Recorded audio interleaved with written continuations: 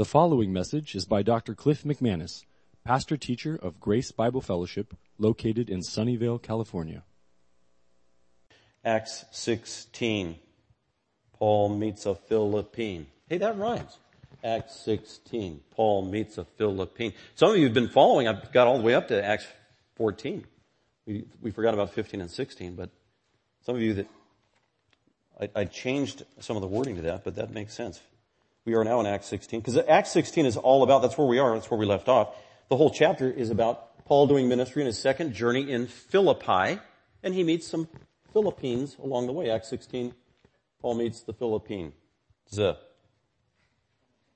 He first met a faithful woman who became a woman of God. That was the first part. So Paul and his three buddies, his partners in ministry, Silas, newly acquired Luke the doctor, newly acquired young, probably teenage Timothy from that city where Paul got beat up and pummeled almost to the point of death and was dragged out of the city. And his mother and grandmother Lois and Eunice probably saw Paul get dragged out of the city. That was probably the last they saw of Paul before he came back the second time. They thought he was dead. Then Paul comes back to town. They thought he was dead, and they saw him get beat up for being a Christian. Then Paul says to mother and grandmother, "Can I take your teenage son on my missionary journey with me?"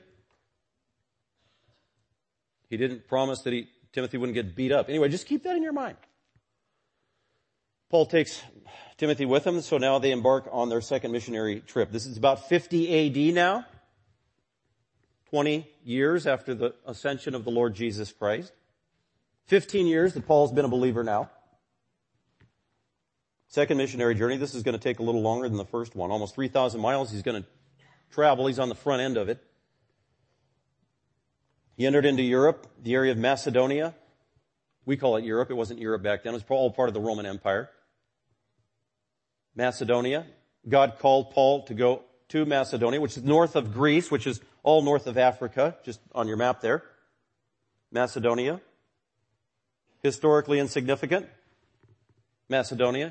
Historically very significant with the rise of Philip Macedon and Alexander the Great. Philip of Macedon. Philippi, Philip of Macedon. Philippi, Philip of Macedon. Hey, there's a connection. That's what leaders did. They were so arrogant and in love with themselves, they'd conquer a city and name it after themselves. Philippi, Philip. And that's where Paul is right now in this. And then it was the Greeks. It was a Greek kingdom, and then the Romans came in 168 BC or thereabouts when the Roman Empire began to dominate that part of the world, and they conquered and took over Macedonia, including significant cities there like Philippi. And they colonized it and became a Roman colony. It became an extension of the Roman government, even though it wasn't in Italy. But it had all rights and privileges of a Roman city. It was a Roman colony. Not all cities were Roman colonies, but it was. So Philippi was well known, strategically located, prestigious, and it began probably as a city under the Roman Empire because it was a colony with a bunch of Roman soldiers and former Roman soldiers. So it would be an outpost for the Roman kingdom, for the Roman Empire. So it is filled with Gentiles. It is filled with mostly Romans who speak Latin, but they also speak Greek. There are very few Jews, hardly any at all. We don't meet a Jewish man in the city of Philippi in this entire text.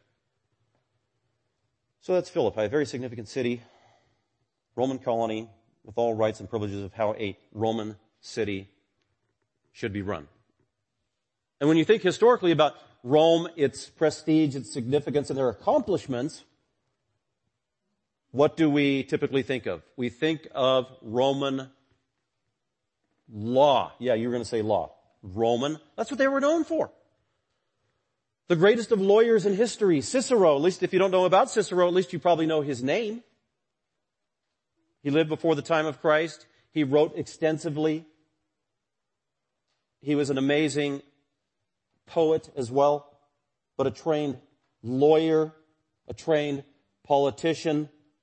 Whoa, those kind of always go together for some reason. A trained lawyer and a trained politician and a poet and a philosopher and an expert orator. Those always go together. Lawyer, politician, orator. And that's what Cicero was. By the way, Cicero was not fond of Jews. Well, let me put it another way. Cicero despised Jews. Cicero didn't like the Jews. Cicero mocked Jews in his writings. They were of a subclass of human being. But that wasn't just Cicero's opinion. That was the general, universally accepted opinion among the Romans. The Romans were proud of their nationality, their ethnicity, their race. They were a superior race. The Romans. Everybody else down here. That's going to be important in the background here in the city of Philippi. But they were known for law. They actually had law written down and codified, unlike many people. It was procedural. There was a process. It was supposed to be very just. If you were a Roman citizen, despite where you were on the hierarchy and the strata of society, if you were a Roman citizen, you had all rights and privileges to the Roman court of law. Due process. An audience before a judge or judges. An opportunity to give testimony and provide witness and evidence. A hearing. An objective assessment. And then a legitimate judgment and rendering. And then justified consequences of the rendering. That's what Rome was known for. That's what Philippi should have been known for. Well, we're going to see that's not the case. Anyway, so Paul comes into town. He starts preaching the gospel. There aren't many Jews around. He meets a group of ladies, about 10 of them. They're praying together, or at least Paul was on his way to prayer when he intersected with these ladies. He preached the gospel. There was a woman there. Her name was Lydia. She was familiar with Yahweh. She heard the truth about Jesus. God softened her heart. She heard the truth of divine revelation about Jesus, and God used that to convict her of her sin. He also opened her heart, meaning he stripped away satanic blindness from her spiritual eyes. He stripped away sinful blindness that had been blinding her, and she believed and she embraced the truth of Jesus Christ, and she was born again and saved and became a Christian on the spot. And God changed her life. God filled her with the Spirit. She was a new woman. She was a fulfilled woman of God. And then she extended great hospitality as soon as she got saved to Paul the Apostle and his 3 companions. And she was a woman of means, of wealth, and she opened up her home and demanded that Paul and his partners stay. So they do. So they're staying at Lydia's place. That's where we are. That's the big picture of Acts 16. They're in Philippi. They found a place of operations. That's Lydia's probably beautiful, larger home. And they're allowed to come and go from Lydia's place to do missions for Jesus. We don't know how long they were in Philippi here. The passage begins many days. And then a little later it says many days. And then at the very end it says they had to leave quickly. So maybe several weeks, maybe a few months. Maybe at most, maybe 2 months. And then we find out Paul shortly thereafter writes a letter called to the Philippian church. So if Paul was only there for a month or so, how in the world did he successfully plant a thriving, growing, organized church at Philippi in just a few weeks? Because we know he got booted out of town with Silas. Well, the likelihood is that when Paul and Silas get booted out of town here in our story, it just says Paul and Silas got booted out of town. It doesn't say anything about Luke and Timothy. Luke and Timothy remained behind. And Luke and Timothy probably continued the work to build the church. We're going to see that in our story as well. So they're coming and going, and they're evangelizing, and they're winning disciples, and they got a little startup, little house church. And verse 16, let's go ahead and look at it. 16 to 24 is where we're at today. Continuing from our sermon last week that I called Paul's Journey, Part 3, Satanic Opposition. And so we're going to pick up on the second part of satanic opposition. When you do ministry for Jesus, when you try to obey God, when you try to do biblical ministry, you will face satanic opposition. Without a doubt. That was the big reminder from last week. By the way, did anybody here pray at all this week against Satan? Oh, good to see this. You know I did.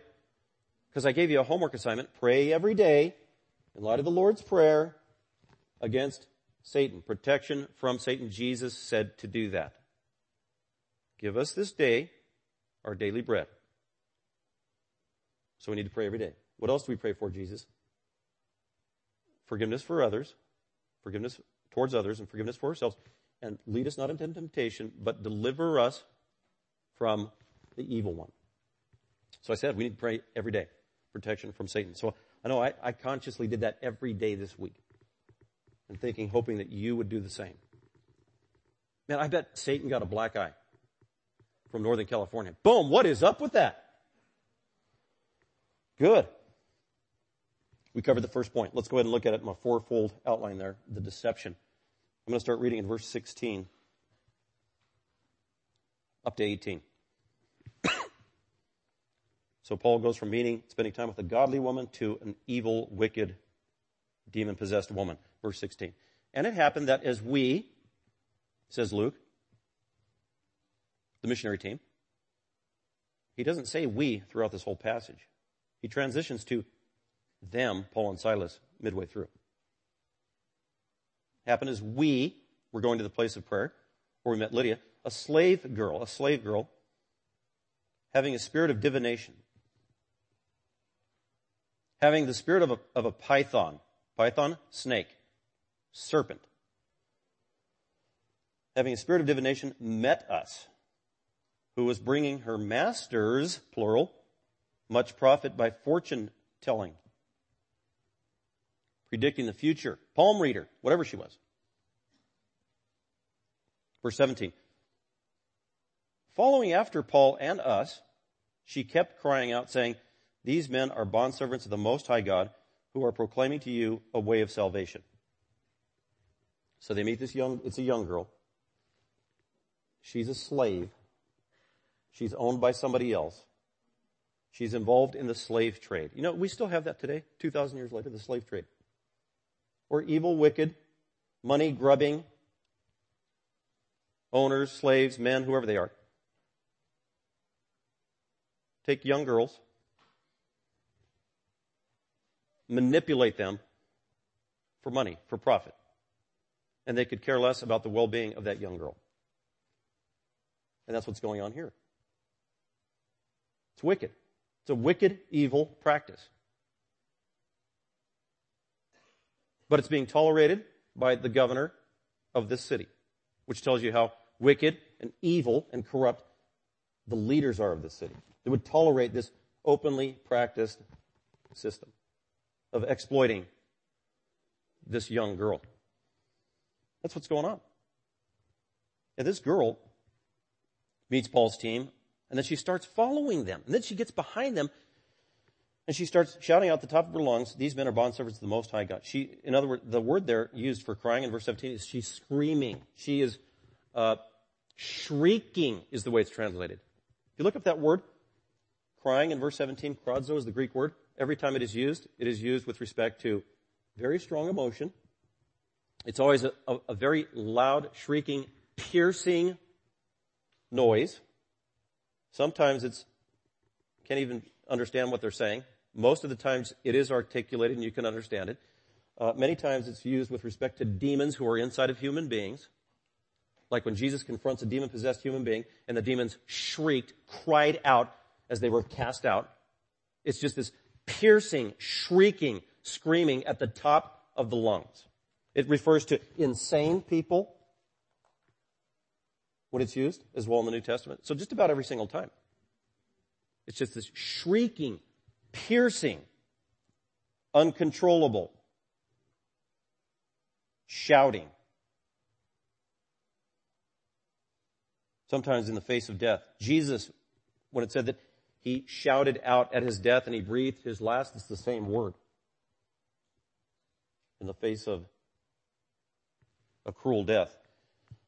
So that's what this lady is doing. So this is this young girl, she's a slave, she's following Paul around, and she's screaming at the top of her lungs, following this team of missionaries, and she was doing this, beginning of verse 18, for many days. Day after day after day after day. She's not involved in dialogue. She's not interested in a conversation. She's not interested in them getting to know her. She's doing one thing over and over and over and over and over and over and over and over, day after day after day after day, shrieking at the top of their lungs. You ask, how is that even possible that somebody would do that without losing their voice? Well, there's a reason, because there's a demon inside of her. It's not the woman speaking, it is a demon screaming out of her. As a matter of fact, the Greek word, or the word there in verse 17, Or no, when it says a spirit of divination, python, that word is also used for, get this, ventriloquism.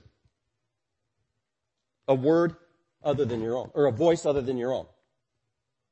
She had a spirit of the snake, she had a spirit of the serpent, or she had a spirit of a ventriloquist.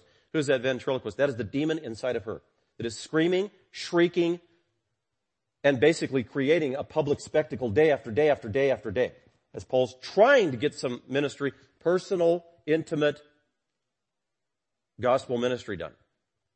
And there's this crazed, demon-possessed girl behind, shrieking at the top of her voice, distracting, messing up everything. And then she says, these men are bondservants. These men are slaves of the Most High God. That sounds accurate. They're slaves of the Most High God. The problem is what she said, the Most High God. The Most High God, that is not really a biblical personal reference of Jesus or Yahweh, the covenant God of Israel. As a matter of fact, that phrase, the Most High God, that was typically what the demons would say to Jesus when they were inside of people, when he confronted demon-possessed people, and he'd go up to them. Or sometimes demon-possessed people would see Jesus from a distance. Get this. Demon-possessed people would see Jesus from a distance. They wouldn't run away. They would dash right towards Jesus. That's interesting. And that happens in the Gospel of Mark, Matthew chapter 8. And they run to Jesus, and all of a sudden that shrieking, ventriloquistic demon voice comes out of the human being. And they always say the same thing. They would say, Son of God, Jesus. But they always say, many times say, Son of the Most High God. That is a pagan ascription of the Creator. Didn't say Yahweh.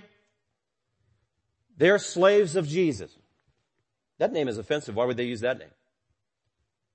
The narrow way, the only way. By the way, it says, the Most High God who are proclaiming, it's in the Greek text, it's a way of salvation, not the way of salvation. Jesus said he was the way to salvation, the only way. That's an offensive message. His name is offensive. No wonder this demon doesn't want to publicize the truth about Christianity or Jesus. The Most High God. One of the many gods. So Paul doesn't accept that acclamation. He's not happy. He's not proud of the unsolicited marketing and advertisement he's getting. He doesn't accept it. So let's pick up verse 18. Point number 2 after the deception is the discernment. So even though it sounds on the surface to be true what she said, they are slaves of the Most High God. Yeah, God is the Most High God. They are servants of Him. That's true. They are talking about a way of salvation. Yes, that's true. Paul doesn't affirm this. And for good reason. As a matter of fact, he does just the opposite, and it's kind of shocking or striking what he does. Instead of saying, oh yeah, thanks for helping us out. Yeah, you know everybody in town. Thanks for telling them we are presenting the way of salvation. That's awesome, lady. Can you scream a little louder? Hey, why don't you come in front of us and do it? No. He has discernment that the average person doesn't. As a matter of fact, that's the point. How did Paul know that what she was doing was wrong, illegitimate, and a deception and a ploy of Satan? Because Satan only operates one of two ways with respect to the truth. See, Satan usually accommodates the truth. He tries to. Satan has a big tent. And one of his preferences is to accommodate the truth. Oh, okay, you're Methodist? Okay, come on in. Yeah. And you're, Lutherans and Baptists? Yeah, come on in. Oh, the Mormons? Hey, yeah, we're all one big happy family. Oh, occultists and Hindus? Yeah, you can fit under here too. Big tent. That's how Satan works. So it's accommodate. But when these narrow-minded truth tellers come along like Jesus, Paul, and Peter, who will have none of it, then Satan gives up the accommodation game. Oh, okay. Satan says, so you're not going to play by my rules. And then he quickly does a 180 and he turns on you. He turns on the truth. He turns on the Christian. Like that. I'm not going to accommodate you anymore. So Satan goes from accommodation to attack. He will either accommodate and you play by his rules, compromise your truths, lower your standard, set aside your convictions, close the Bible. Or if you stick to it, then he will attack. He will go on the attack. In an unrelenting manner, that's exactly what he does here. Accommodation doesn't work. So strategy number 2, attack, attack, attack. Shut these Christians down. Oh, that's what's going on in our world today. That's going on in America and many other places. And it will get worse if we learn anything from the Bible and history. They don't relent. Satan doesn't just back off, go to sleep, and wave the white flag. He just intensifies. So that's what's going on here. So Paul has great discernment, and he discerns the truth. And he realized this woman, she is not of God. She's not sincere. She's not legit. As a matter of fact, she's not a she. It is a demon. The demon is the one that's saying these things. He could discern that just by the nature of the voice and the message being spewed. And so Paul has the gift of discerning of spirits. By the way, some people think they have the gift of discernment. The only gift of discernment referred to in the Bible, we saw this in 1 Corinthians 12, was the gift in 1 Corinthians 12 and 14. Discerning of spirits is what it is. It's not the gift of discernment. It's the gift of discerning of spirits. And it's always used side by side in parallel and in conjunction with the gift of prophecy. So the gift of discerning spirits was the ability to discern whether a prophet was of God or not. Whether a spirit was a familiar spirit or the Holy Spirit that was speaking, giving so-called divine revelation. Paul, as an apostle, had this gift. The gift of discerning of spirits. So he had the ability to get direct revelation from Jesus, but he was also able to assess and listen to a prophet or someone who claimed to be speaking as an oracle of God, and he could tell whether they were false or not. And so that's the gift that Paul is using here. We don't all have this gift. As a matter of fact, I dare say this gift doesn't exist today because it was an apostolic gift. To discern so-called prophecy, and that's what he does. This woman, he's discerning the spirit that is in her. It is not of God. Now, Christians are discerning. Some are better than others. But every Christian should be discerning. That's like every Christian should be praying. That's what Scripture says. And Scripture also says every Christian should be discerning. So it's not a gift. It's a Christian discipline and virtue that we need to grow in. And it has to do with the discipline of the mind and meditating on truth. Think on true things, Philippians 4, 8, and 9. And growing in our ability to discern truth and error. So every Christian is obligated to do that. This is different. This is the gift of discerning of spirits. And so Paul is greatly annoyed after several days, and for right reason, because he's annoyed at the money these men are making off this poor young woman who is made in the image of God, who is precious before God, who is a candidate for salvation, who is vulnerable. Where in the world are her parents? She needs a man or somebody or a provider or somebody to care for her and love her. So he's probably annoyed with these guys who are just money grubbers. He's also annoyed with the fact that his ministry was being circumvented and overshadowed by the disturbance she was creating. This was Satan's strategy. She is creating a public spectacle. She is creating an annoying disturbance. Publicly. On purpose. It is masterful. It is strategic on the part of Satan because in the Roman Empire, in a Roman colony, the Romans were very tolerant. They would allow all kinds of religions, worldviews, and beliefs. Just as long as you did a couple things. You still got to, give Caesar his due. And if you got a false belief or religion, if you got another sect or religion or whatever, we got to know about it. They knew about Judaism. Judaism was tolerated under the Roman Empire with conditions. Hey, you Jews, you can exist in Philippi. You can exist in the Roman Empire. That's legit. The Pax Romana. But you cannot, Jew, proselytize Roman citizens. So the two main rules. The other one was probably the biggest beef that the Romans had with respect to civil matters they required was to keep the peace. Do not create a disturbance. That was a crime. And every time they saw it, they would crush it. That'd be the major offense. That's the one thing you don't do in a Roman city, in a Roman colony, is disturb the peace. And here is exactly, that is what this woman is doing. Paul isn't doing it. Paul he was a very conscientious, good citizen everywhere he went. He would learn about the city. He would abide by the rules. He was sensitive to the customs. He understood the faux pas. That's 1 Corinthians 9. That's what he said. To the Jew, I am a Jew.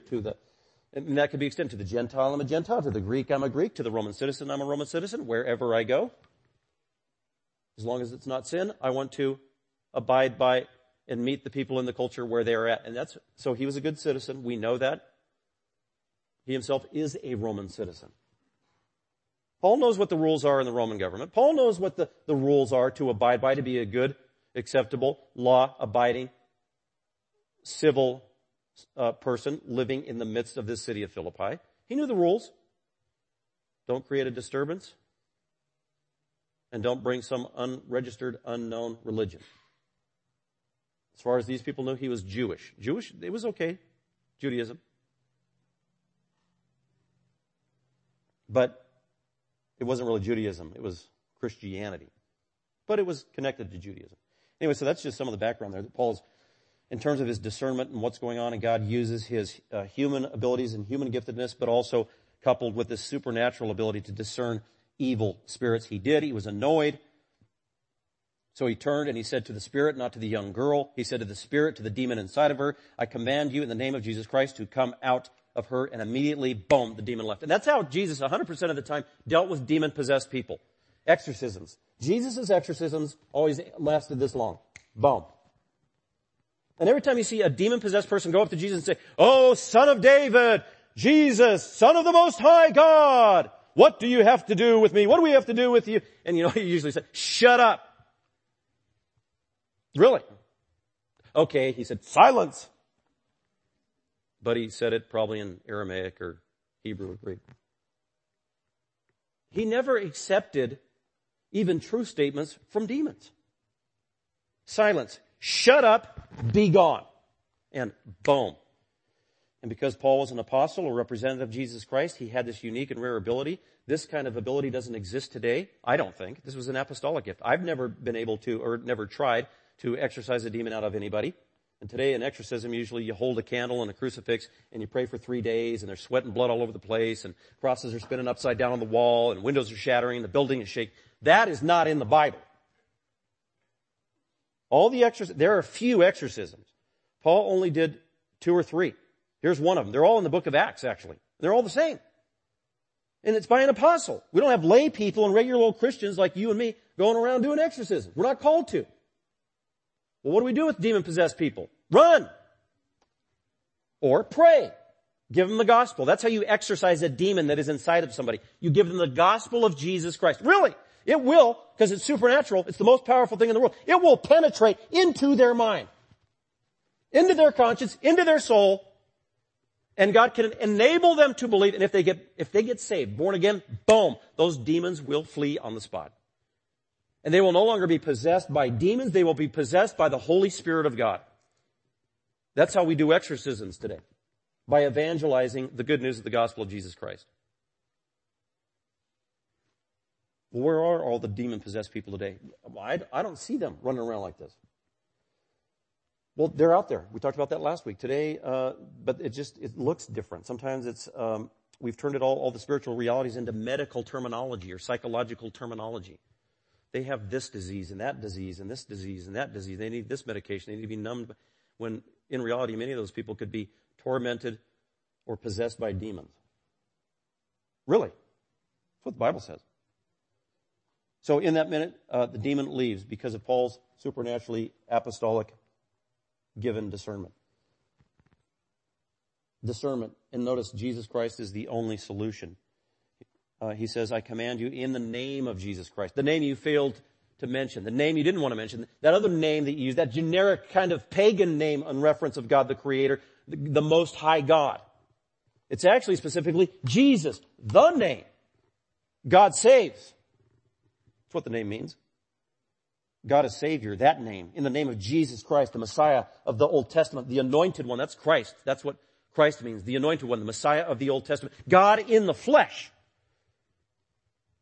Lived sinless, died on the cross, absorbed the wrath of God, raised again from the dead, ascended back into heaven, reigns on high as King of kings and Lord of lords and judge of every soul. That Jesus Christ, who has power over all demons.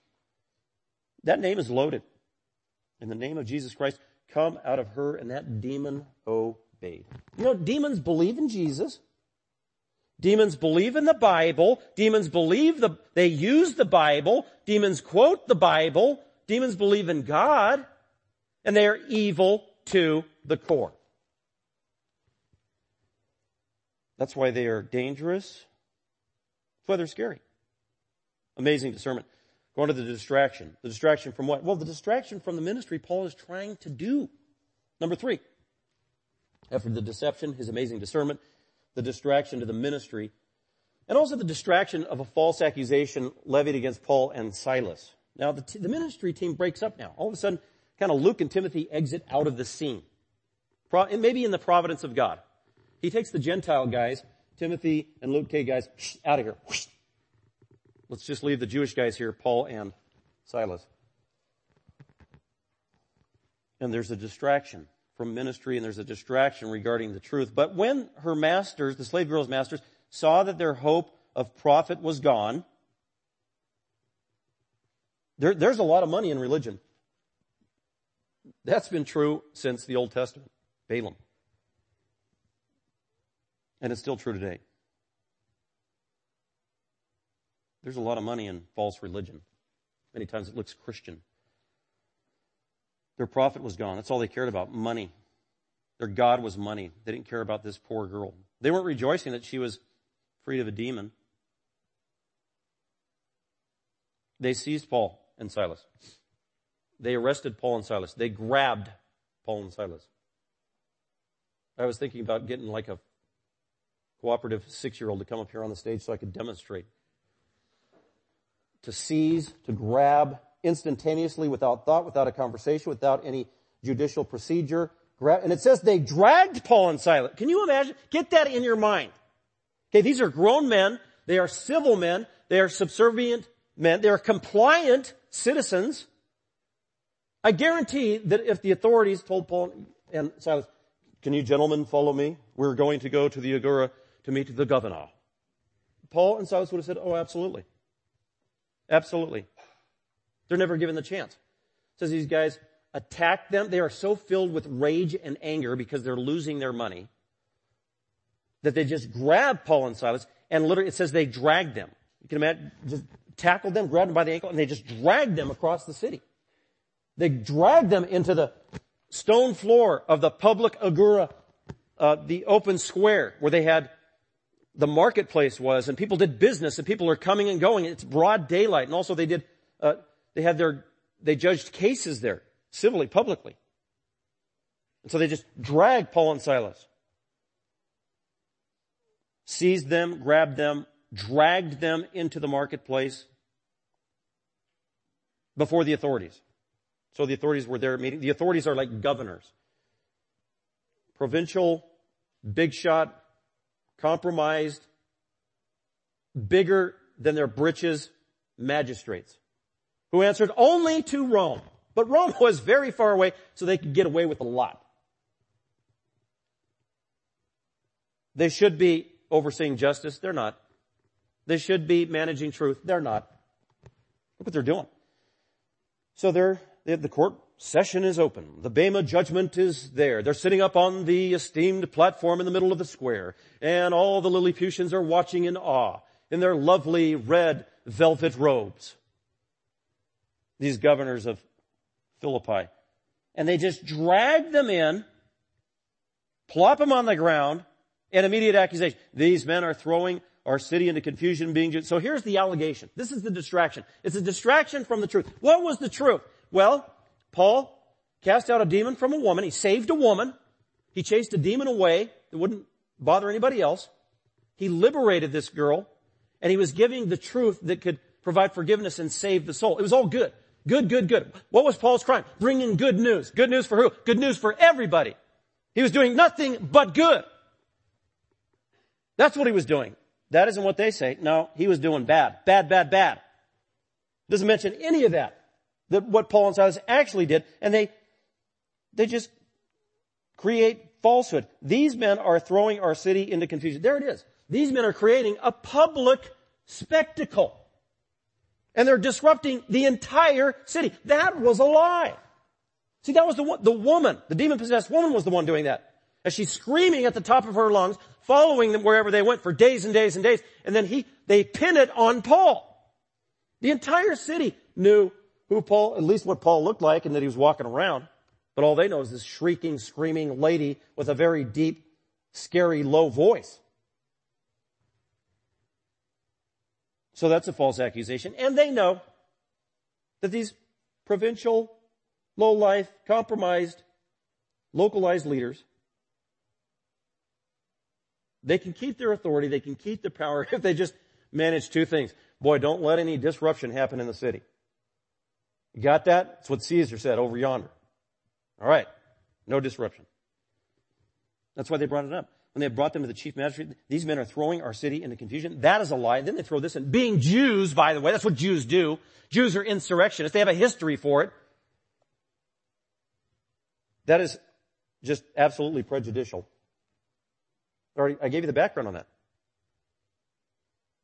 The Romans prided themselves, like the Nazis being white and delightsome and of the pure race. The Romans were the same.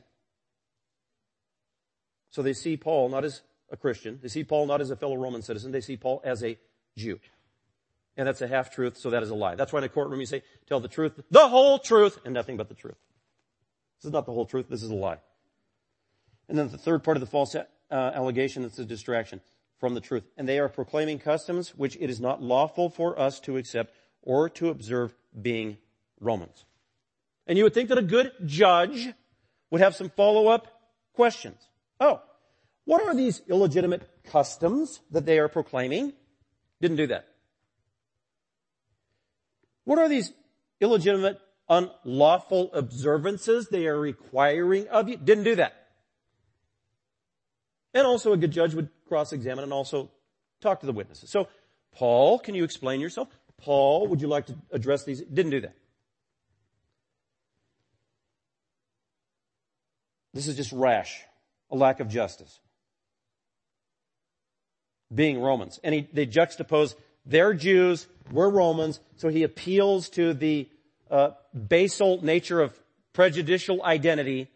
They're Jews, we're Romans, boom, case closed. Guilty. That's what they did.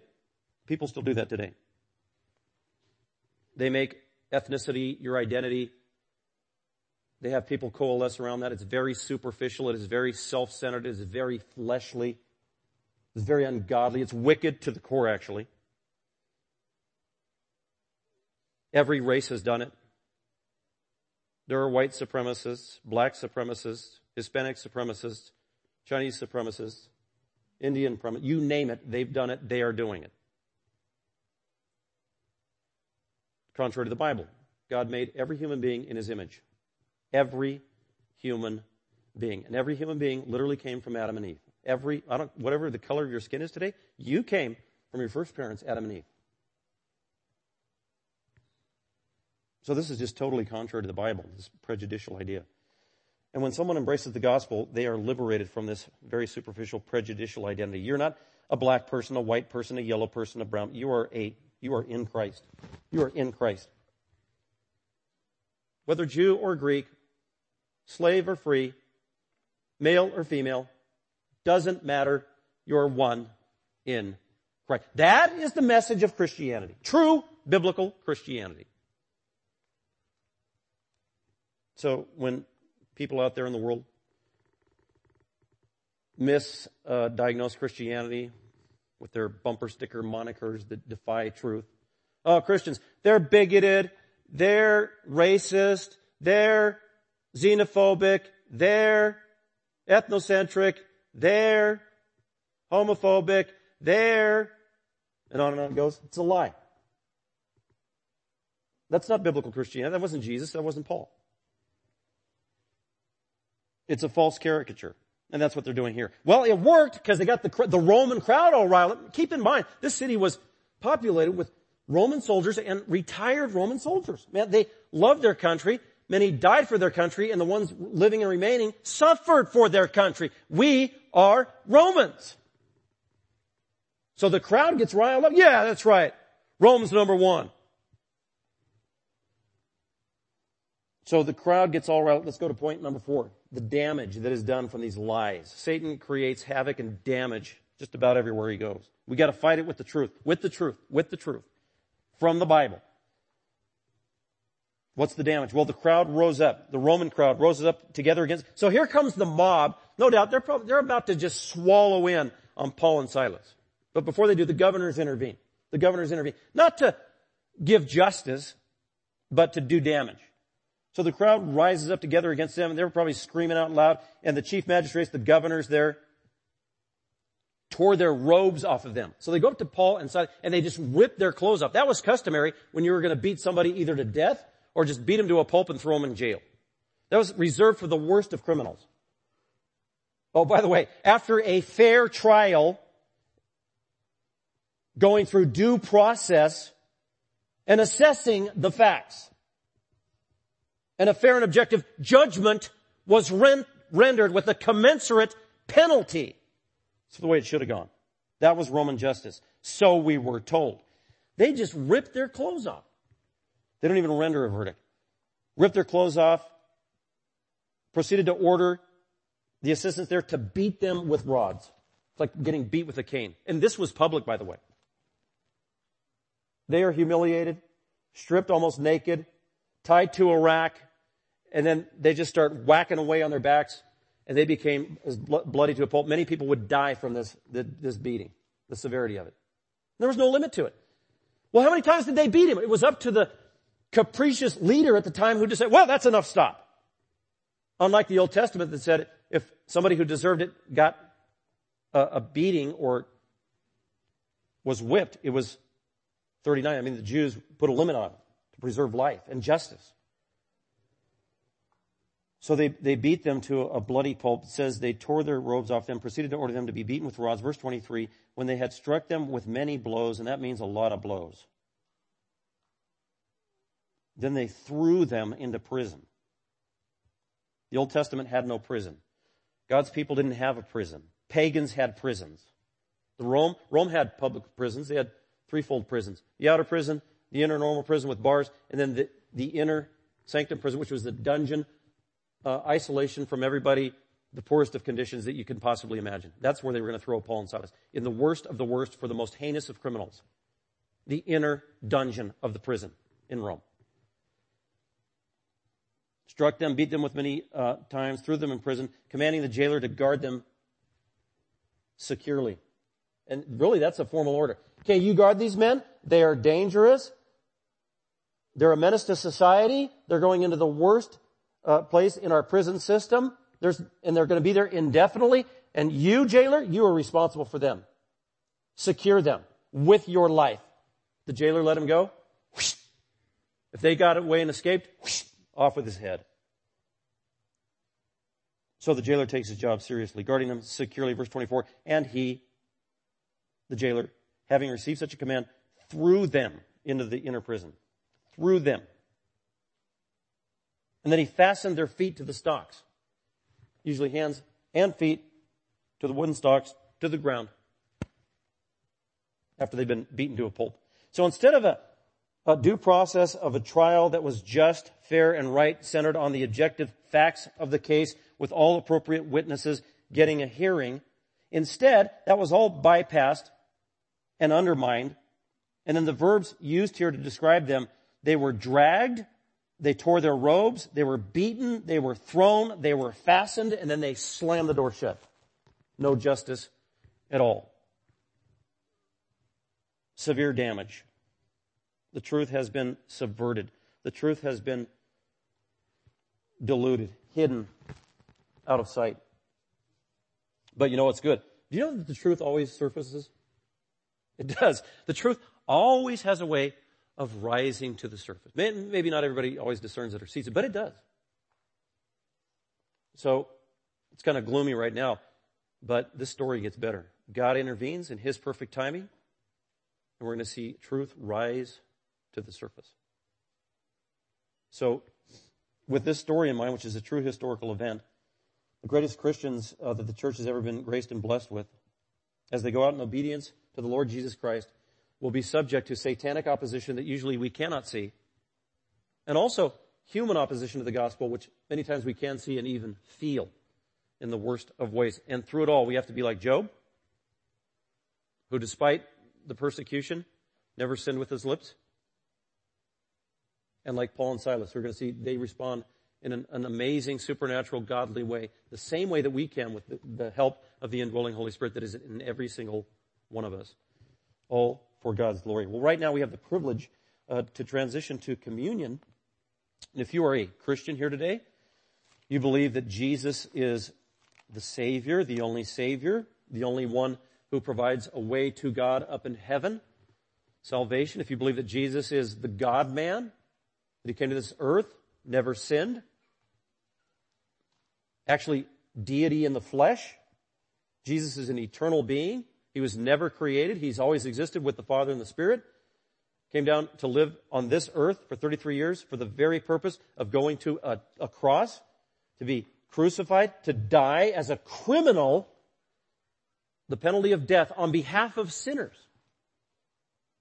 And as he was on the cross, he was actually punished by God the Father, who in heaven was pouring out spiritually, supernaturally, his wrath on Jesus on behalf of sinners. And Jesus was dying as a substitute, absorbing God's wrath. Ushers are going to be coming down now for communion. And there's the cup there that represents the blood of Christ. And then there's the little piece of bread that represents Jesus' body. Because Jesus, just before he died on the cross, he took his disciples and he said, and he introduced communion. He said, this cup and this bread, they represent me, who I am as the God-man, and the work I'm about to do for you. I'm about to die for you. I'm ready to die for your sins. And if you believe that you're a sinner and you need to be saved, and that I'm the one and the only one who can do it, then communion is for you. It's a celebration of what Jesus did. Then Jesus died on the cross, was buried, and then he rose again from the dead 3 days later, just as he said, just as Scripture predicted. And he rose again from the grave in a supernatural, eternal, physical, perfect resurrection body that still had the marks of in his hands and his feet from the cross. Then he ascended and he went back to heaven, and today that's where's Jesus today? I can't see him, but that's because he's in heaven. That's where he is. And he's the judge over all. He's the Savior of the world. And he sends out his gospel through fellow believers and through the truth of the Bible to any sinner who would come to Jesus in faith, asking forgiveness of sin, asking that Jesus would be their Lord and their Savior. And God will answer that prayer when it is prayed knowledgeably and sincerely. And then in that moment, when you believe that, boom, instantaneously God does a miracle and you are transformed on the inside. You are adopted from the family of Satan and you are put into the family of God. It's a spiritual transaction. It's amazing. And only God can do it. You can't do anything. I can't do anything to save myself or earn forgiveness of sin. It's only the work of Jesus Christ. So everything that I just said, that's the meaning of communion. That's what we celebrate when we take communion. And that's why it's open to anybody who is a Christian and believes that message. If you are not a Christian and you have a desire or an interest in that, feel free maybe after the service to talk to me or maybe another Christian that you know and to learn more. Because what that probably means is that, believe it or not, the Spirit of God, whether you believe it or not, is working on your heart, working on your conscience, trying to woo you to himself. Don't disregard that. Don't squelch that. Pursue that. So right now, just hold on to your cup and your bread if you haven't taken that yet. And I want to allow you just a minute to meditate in your own heart, talk to God, thank him for salvation, thank him for Jesus, and also any sins that come to your mind, just lay those before him and his promises that he will forgive you. Let's meditate together.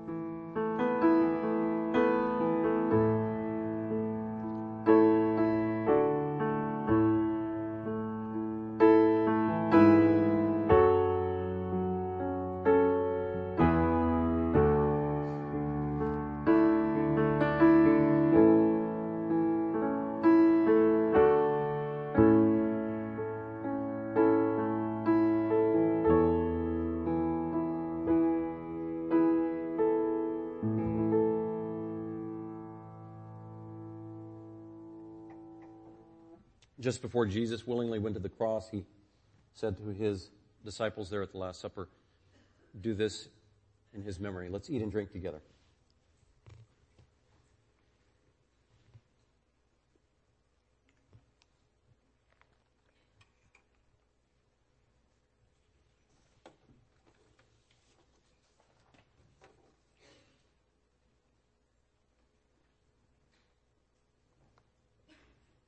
Right now, I'm just going to thank God for our time together. Pray you have a blessed day. Continue fervent in prayer as you walk with your Savior. Let's pray. Father, we thank you for this day. We thank you for the tangible reminder of communion. So simple, yet so powerful in its meaning. Thank you for these reminders from the Word of God. We thank you that Scripture is living and active, sharper than any two-edged sword. And it does. Its truth pierces. It pierces with conviction and also provides comfort and food for our soul. We thank you for that great truth. God, help us, empower us through your Holy Spirit that we might live in a way that pleases you this day and also the rest of this week as we commit it to you. We pray all for your glory in Christ's name. Amen. Thank you for listening. Dr. McManus is an author, seminary professor, and pastor-teacher of Grace Bible Fellowship. For more information about Grace Bible Fellowship, please visit our website at gbfsv.org or call us at 650-630-0009.